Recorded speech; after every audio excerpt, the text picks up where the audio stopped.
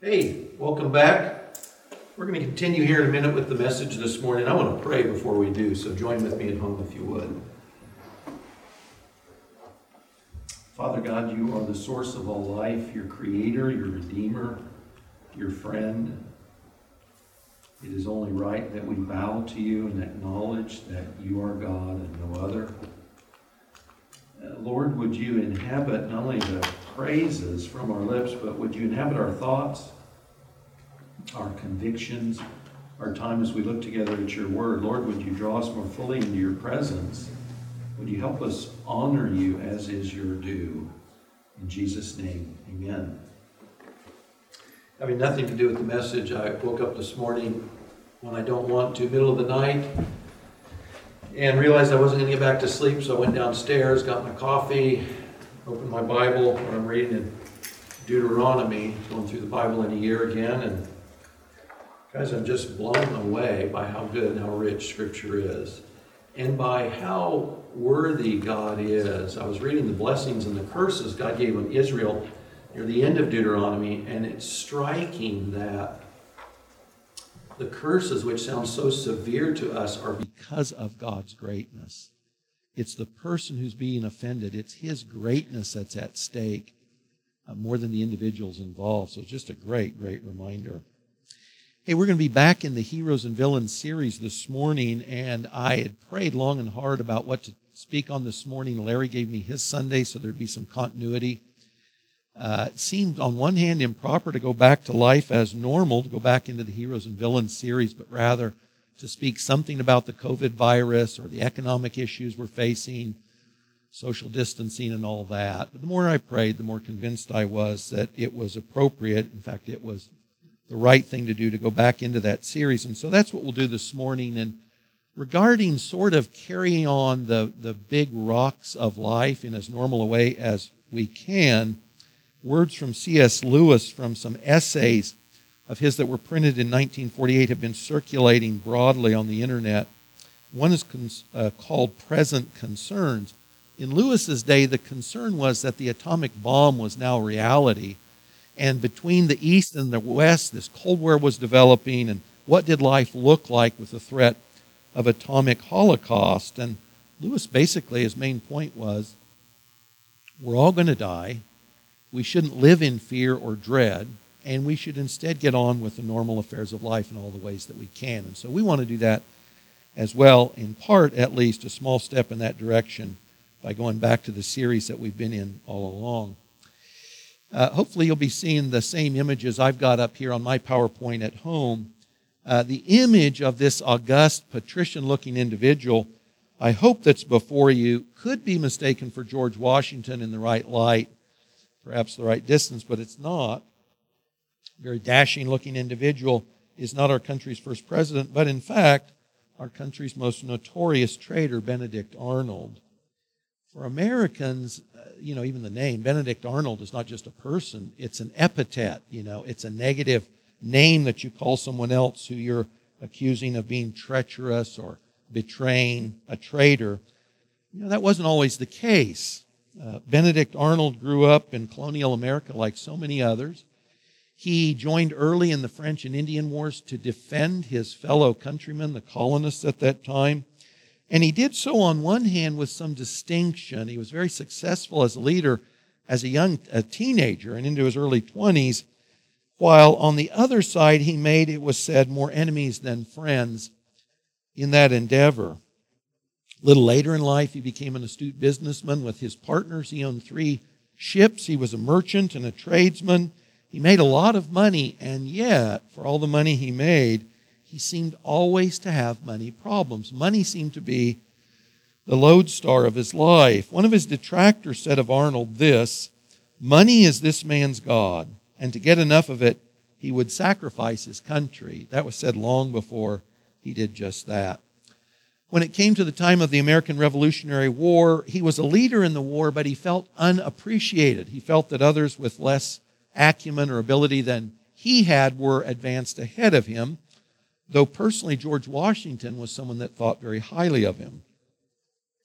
During the same period, he married Peggy Shippen, and Peggy Shippen was not only a British loyalist, But like Arnold himself, she had very expensive tastes. And it was not long after this that Benedict Arnold began a secret correspondence with the British to basically see at what price the British would pay for him to betray his country. And it was going to start with, he would simply start providing military information to the Brits.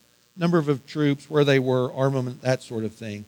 But it was going to culminate with Arnold handing over West Point, a position he had sought, so that he could in fact hand it over to the British.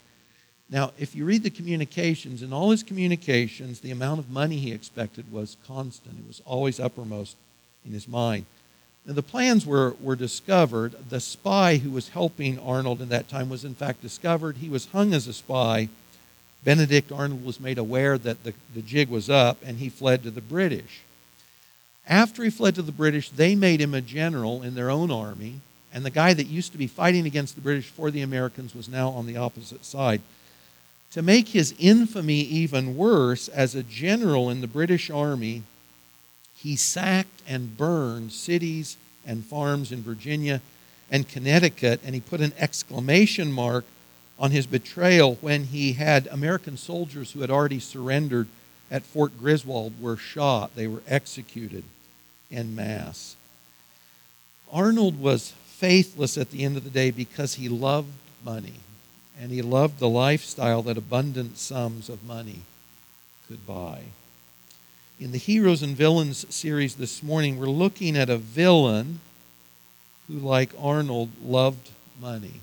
His life centered around money. And in a series in the negative vein, when we're looking at villains instead of heroes, in a series highlighting faithlessness as a trait to be avoided, today we look at the most faithless of all villains ever, the worst villain who ever lived. Worse than villains we've already looked at. Doeg the Edomite, who slew the priests at the little city of Nob, north of Jerusalem. Worse than Cain, the first murderer who murdered his brother Abel. Worse than any and every other villain. In all those cases, one human betrays another human, or a group of humans. One sinner, as it were, betrays another sinner. But in the case of Judas Iscariot, a man betrayed not just another human being, but his God, his Maker, his friend, the Lord Jesus, the spotless Lamb of God. And there is no greater faithlessness possible than that. Look at the PowerPoint images we've got here. Let me look at here on the Hall of Faith. The time frame we're looking at is really 33 A.D., not only the last year of Jesus' public ministry, from about 29 to 33 A.D., but also his betrayal, of course, is the night before Jesus' crucifixion. I'll show you an image of a map just to give you some geography. The circles here represent sort of the main spheres of Judas and the disciples' location with Jesus the night of his betrayal. The lowest circle, if you can see the letter or the number 1 there, would be a sort of a guesstimate of where the upper room was. Judas, Jesus, and the disciples would have been there for part of the night. Judas would have gone to the Temple Mount area to confer with the Jewish leadership, to round up the group that would go to the Garden of Gethsemane there on the Mount of Olives just east of Jerusalem, where the betrayal itself would occur. The main message we want to take away this morning is something along this line. Great acts of faithlessness are always preceded by smaller acts of faithlessness. So like Benedict Arnold's betrayal of his countrymen for money, Judas's betrayal of Jesus was not for some high-minded cause, but it was for money, and it was the end of a series of one dishonest step after another. So it didn't happen in one fell swoop, in one moment, but Judas's decisions all along the way led up to that singular act of betrayal at the end. The desire for riches was the fuel in both men's lives, Benedict Arnold and Judas, and they pursued riches to their end. The betrayal of their countrymen, that would have been Benedict Arnold, and in Judas's case, of course, the betrayal of his God. We'll go through this story. We'll want to look first at what Judas did. We'll then look at what kind of a person Judas was, and then we'll look at some of the warnings you and I want to take away from this. Well, in all the gospel accounts, when the disciples are named, Judas is always last. And he's always listed as the one who would betray Jesus. Judas wasn't the only Judas in the New Testament or among the disciples. So he's always identified as the Judas who betrayed Jesus. Clear up maybe a misconception. Iscariot, my wife said when she was small, she and her sister thought it was Judas the scariest. But Judas Iscariot is because he was from the village of Kerioth, which was in Judea near Hebron. Now, we want to remember in all of this that Judas was personally, prayerfully chosen by Jesus along with the other 12 disciples. And it would be hard to say how high a privilege this was. So when you read in the Gospels and Jesus' public ministry, people will do anything to be around him. And so you've got the account of the woman who's in a crowd and she thinks to herself, if I can just get near this guy, if I can just touch the hem of his robe, man, that'd be great and I would be healed. Judas is given this privileged position of living with Jesus, walking, talking with Jesus. He spends about 3 years of his life with Jesus, side by side. And put a little perspective on that. He heard the Sermon on the Mount in person. Think of Matthew's Gospel. Luke's Gospel, he heard the Sermon on the Plain in person. He heard all of Jesus' public discourse, and he was privy to all of Jesus' private interaction with the disciples. You couldn't buy entrance into that group of men. He was given it freely. Think, too, he saw all the miracles. Judas didn't fail to believe or trust or follow Jesus for lack of evidence. He heard Jesus' words.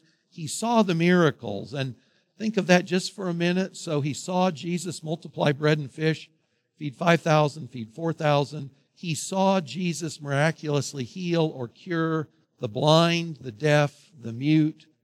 He saw Jesus raise people from the dead on more than one occasion. Widow's son at the city of Nain, as well as Lazarus. So, all the evidence in the world Judas had before him, being privy to Jesus' inner circle. Think of this too. This is ironic at least. Remember in Luke's Gospel, Jesus sends the disciples out 2 by 2 to preach in His name, to heal in His name, to cast demons out in His name. And Judas would have been a pair of disciples who went out and did just that in Jesus' name. And after the unprecedented privilege in being with Jesus, hearing it all, seeing it all, Judas still decided to betray Him. And sort of linking the links of the chain to that night of betrayal, the night of Jesus' betrayal, Judas had already made the bargain with the Jewish leadership when he joins Jesus and the other disciples for the Passover meal, what we now call the Last Supper, Matthew 26, verses 14 through 16. So, in John 13, Judas is there when Jesus washes the disciples' feet. Can you imagine that? The one you know you're getting ready to betray is taking the form of a servant, washing your feet. When Jesus told His disciples in sort of this anguished statement that one of you will betray me tonight, Judas, who'd already made the plans to do that, says, "Is it me?" Talk about disingenuous. After Jesus honored Judas by taking some of the bread, dipping it in the sauce, John 13:30 says, Judas then left to betray Jesus. And that verse concludes this way: it was night. It was night. It wasn't just the sun had set and it's dark outside. It was night on Judas' soul, a night that would never dawn another day ever. So after Judas' departure and the Passover meal, Jesus and the other disciples go up.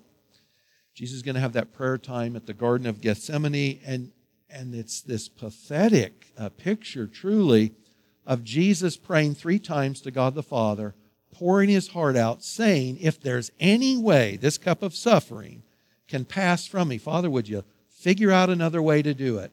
But if not, your will, not mine, be done. And after the 3rd time of doing that, He goes back to the disciples who've been asleep again, probably a lot like us, wakes them up. He says, basically, our betrayer, my betrayer, is here. We pick that up in Luke 22, verses 47 and 48. It says there, the man called Judas, one of the 12, was leading this group from the temple, these armed guards. Excuse me. He drew near to Jesus to kiss Him. Jesus says, Judas, would you betray the Son of Man with a kiss? It's like, Judas, would you really use the symbol of friendship and loyalty as the act of betrayal? And of course, from there, everything goes downhill quickly. Jesus is arrested. He's tried that night by the Sanhedrin. In the morning, he sees Pilate first, then he sees Herod Antipas, back to Pilate. And though Pilate, you remember, says, I find no guilt in this man, nevertheless, because of Jewish insistence, he is stripped, flogged, beaten, and crucified. So Judas betrayed the Lamb of God. There's a temptation, and in some especially dramatic presentations of this, they make it look like Jesus is surprised or Judas is noble, and there could simply be nothing further from the truth. God had spoken and written about Judas's betrayal 1,000 years before it occurred. In fact, King David, the key passages in the Psalms that talk about Judas' betrayal are all written by David about 1000 BC. Psalm 41:9, my close friend in whom I trusted, who ate my bread, has lifted his heel against me. Psalm 69 also talks about Judas's betrayal, what kind of a person he would be. Psalm 109 reads in part, in return for my love they accuse me, so they reward me evil for good and hatred for my love.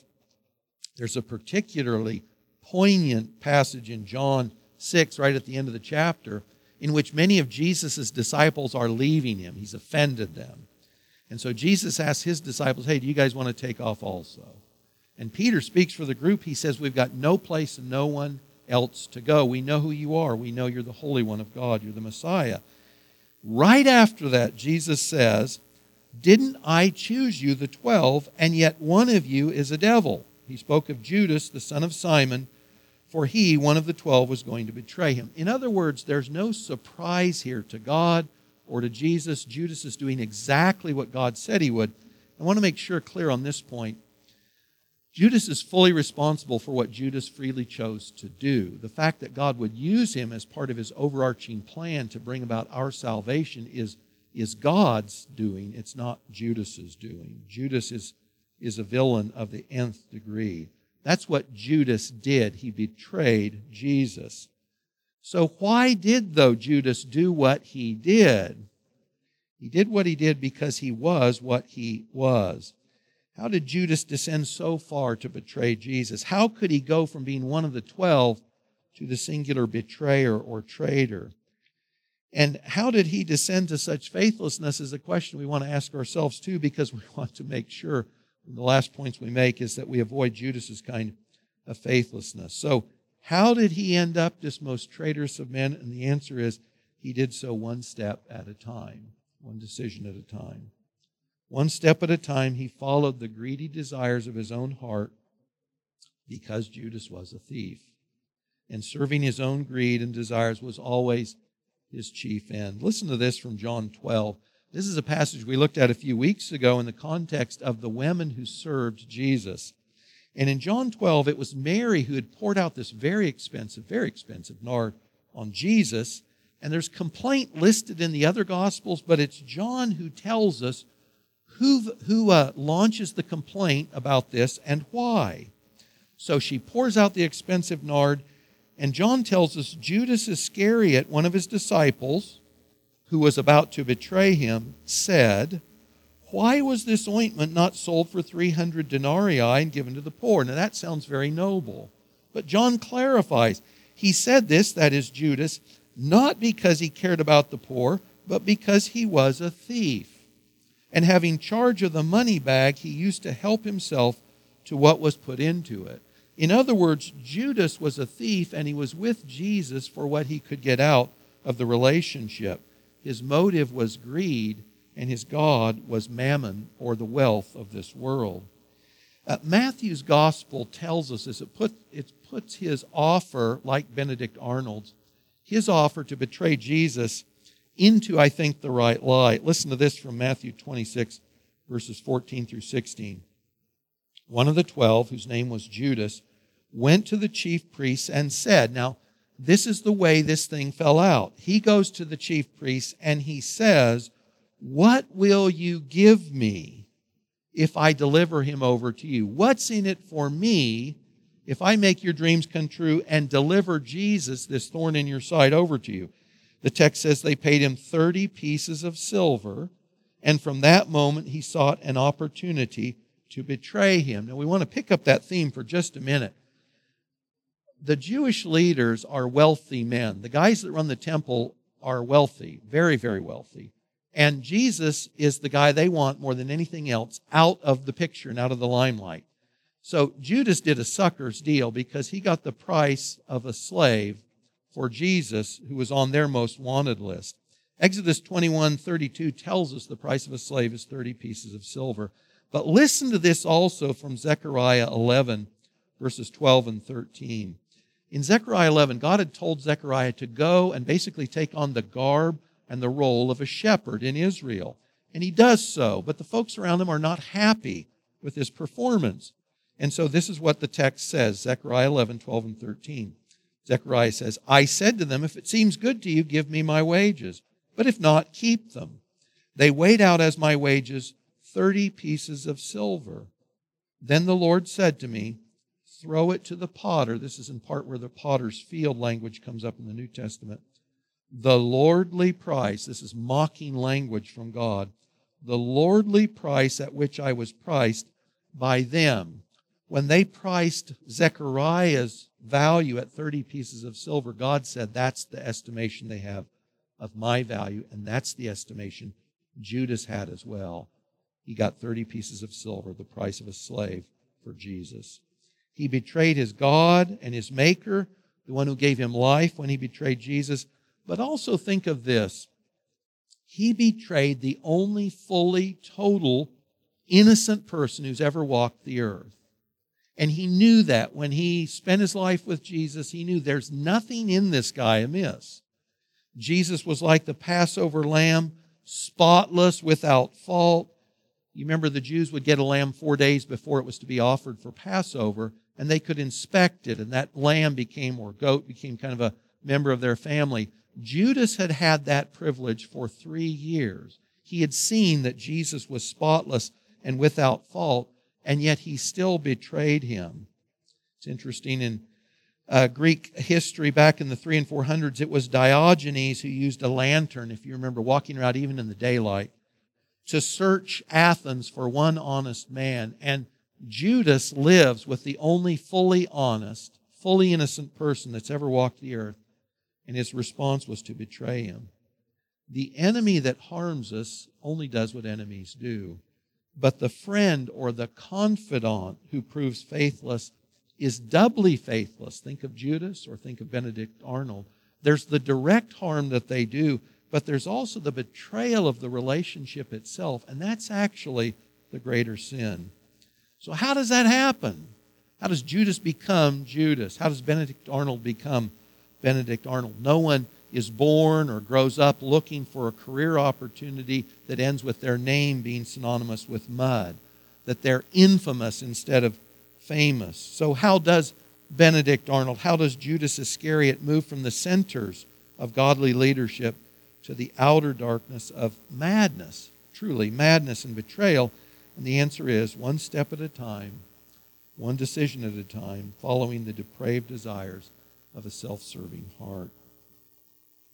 Michael Card's not as well known today as he was in the 80s and 90s, but really a theologian, songster, had several albums. His 1985 song, Traitor's Look, is a reference to Judas, and I want to read the lyrics to that song because they speak well of Judas, and also then they give us the opportunity to look at our own lives out of that lens. He wrote, or sang in his case, which I won't, how did it feel to take the place of honor at the meal, to take the sup from his own hand, a prophecy to seal, there of the Last Supper? Was it because he washed your feet that you sold him as a slave, the Son of Man, the Lamb of God, who'd only come to save? The silver that they paid to you from out their precious till was meant to buy a spotless lamb, a sacrifice to kill. How heavy was the money bag that couldn't set you free? It became a heavy millstone as you fell into the sea. Now, Judas, don't you come too close. I fear that I might see that traitor's look upon your face might look too much like me. 'Cause just like you, I've sold the Lord, and often for much less. And like a wretched traitor, I betrayed him with a kiss. The card's point, of course, is not that we can or do betray Jesus in quite the same way that Judas did, but that rather in the small ways that made Judas who and what he was, the little decisions that led up to that grand betrayal, in those small daily decisions and acts of unfaithfulness, we end up sharing the unfaithful spirit of Judas. You know, the husband that is faithless to his wife doesn't do that in a single leap. It's one small defection after another. It's like someone testing the water in a pool. First the toes, then the foot, before they dive in entirely. Benedict Arnold didn't sell out his country. That wasn't his first act of faithlessness. His life was patterned as this guy who overspent, who was always looking for more money, one scheme after another. And the truth is, you and I don't forsake Christ. Think of betraying Christ, think of walking away in one fell swoop. We do it little by little. And this can go two different ways. For many Christians, there can be this tendency to say, I'll sin a little bit, and I'll repent another day, and I'll come back. And there's those little betrayals that often set us up for sins that we thought we would never commit, but we get there step by step. For others of us, those in evangelical circles, think of Joshua Harris a year or so ago, think of YouTube stars Rhett McLaughlin and Charles Lincoln. There are these guys who basically say something along this line. You know, I read Genesis 1 through 11 and I realize it's not true. Or I read Bart Ehrman's books and I realized the Gospels aren't quite gospel, and that Jesus wasn't born of a virgin, that he really didn't rise from the dead. And what's really going on is they just want to pursue their own agenda in life. They want to do what they know is inconsistent with calling themselves a Christian, or they simply want to get on with life according to their new views. But it's all the same. It's the same thing Judas was doing. We forfeit one small step at a time. Guys, it never ends well when we sell Jesus out. I found this interesting about Benedict Arnold. He died in 1801, 60 years old, in England. And his life was never what he wanted it to be. He never got from the British the funds for his betrayal that he'd hoped for, nor did he get in a pension the kind of money he'd hoped for to take care of his lavish lifestyle. But he died at 60 and was buried.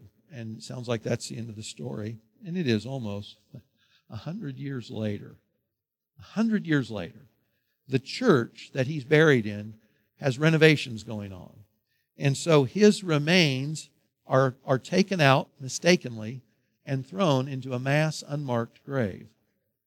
An ignoble end for an ignoble life. And Judas, of course, didn't end well either. He committed suicide. We know this from the Gospels and then Acts again, by hanging, his body eventually falling and rupturing open. And the truth is this: no one can betray God and come out on the high side, the good end of that deal. It's always to our harm. Whether it's a grand or a small act of betrayal, we never get the best of that deal.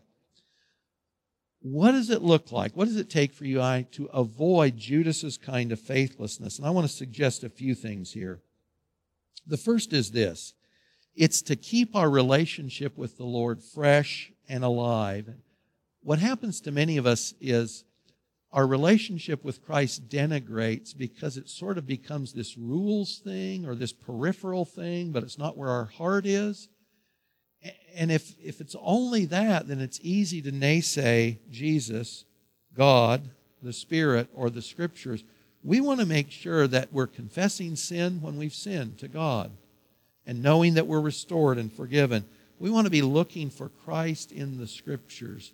Guys, if we just go for rules, if it's religious pursuits for us, there's really nothing worth having. It's the relationship with God Himself that will enliven us, that keeps us close to Him, that affects us positively, the way God means for us to be. We also want to choose to be content with what God gives us. And this is hard to overstate, to be content with what God gives us. So if I'm thinking about money, I want to be content with what I have. 1 Timothy 6 says, godliness with contentment is great gain. Hebrews 13 says, if I have food and covering, I have enough to give thanks and be content because Christ is with me. So I can still aspire to increase my income, to provide for my family, to give generously, but I can do so without greed as my motive, like Benedict Arnold and Judas had. I need to be content with my spouse and with my children or with my parents. I need to be content with my looks and my talents and the place God has put me and the time God has put me. God hasn't made any mistakes. It's out of that contentment that I'm able to hear God's word and will and fill the place, valuably fill the place in the time He's given me to. I need to put God's will above everything else and put others before myself. I need to put God first, that's love God, and I need to love my neighbor before I take care of myself. Gale Sayers was a KU prodigy in football, went to the Chicago Bears and played there, and I read his biography as a young man years ago, and I never forgot the title. The title was I Am Third, because he grew up in a godly home with a godly mother who told him, Gale, God is first, others are second, and you're third. And we want to have that same mentality. That fulfills the law of love, to love God first and love my neighbor second. I also want to have healthy relationships with other Christians who can ask me how I'm doing and get an honest answer. That others are caretakers of my soul. It's not just me, myself, and I. I'm not alone in this. I'm walking out the faith with brothers and sisters in the faith. I also want to make sure that I have a life, that I enjoy life. Christians of all people, coronavirus, doesn't matter. We should be able to enjoy life because the God whose characteristic is joy and peace is our God. His Spirit lives within us. Guys, the truth is this. We needn't worry about sudden or spectacular departure from faith if we'll simply guard our hearts in the small but defining decisions we make every day. We want to avoid the faithlessness of Judas, and we want to help each other towards that end. I want to read two together. If we were here, we'd stand up together now, and hopefully you've got this on your screen or on your study sheet. I want to read together, close this time by reading 1 Peter 1, 14 through 19, and in part because it's this text that speaks to the value of Christ, the value of what Christ did to redeem us from our sin. So I'll read here and you read at home.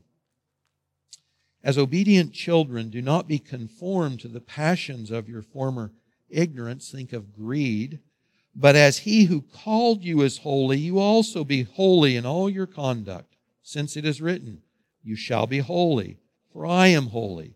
And if you call on Him as Father, who judges impartially according to each one's deeds, conduct yourself with fear throughout the time of your exile, knowing that you were ransomed from the futile ways inherited from your forefathers, not with perishable things such as silver or gold, but with the precious blood of Christ, like that of a lamb without blemish or spot. God make it so for us. Amen. I'm going to give you some announcements before we bid you adieu for the day. Watch your email for Breeze and your text, also your cell phones for text as far as updates on what we do going forward while the virus remains in effect and we are social distancing ourselves from each other. If you're not on Breeze, you can do so. Get with us there. Simply send us your name, your cell phone number, and your email address at the contact site at our website, and we'll get you taken care of. By the way, too, if you have feedback for us from the streaming issues, I've received a couple of texts this morning. There's some sporadic nature of the audio or video, or perhaps both. Let us know. We'll try and take care of that. Tell you, too, related to streaming, in the next few weeks at least, April 5th, Kent Vincent will be teaching next week. Sunday school lesson will occur next week as well. That'll be streamed. Kent also is going to lead in the Lord's Supper, so we hope you're prepared to share that at home. We know we're not in the same space geographically, but we'll be sharing so in the same time simultaneously, so we hope you'll join in that. Have bread and wine or juice ready for that next Sunday during this service. We're also planning on streaming the April 10th Good Friday service. That's at 6:30. We're planning on streaming Resurrection Sunday lessons and hymns. 10:30 on April 12th, there will be no Sunday school lesson that morning. And if you've been here in the past, you know those are highlights of the year for me. I hope they are for you too. So if you'll plan on joining us for those.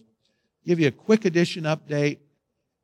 More doors are installed. I'm not sure if they're all up yet, but it's pretty close. The cabinets for the kitchen are up and installed. Railings are installed. And please pray with us. We're supposed to have the driveway ripped out and replaced this week. That's a big deal. Getting hold of our contractors and getting them here is a challenge, so pray for that. Pray for the weather that they can not only get here, but get this done. Finances, we pray you'll continue to give as you're able, and we know for some of you that may be diminished. That's fine. If you've made pledges through April for the building fund, we hope you'll fulfill those as well as you're able. 2, let me give an unapologetic appeal for you to check out my blog site, appliedheart.com. The reason I say that is my son-in-law, Steve Golden, has revamped the whole thing.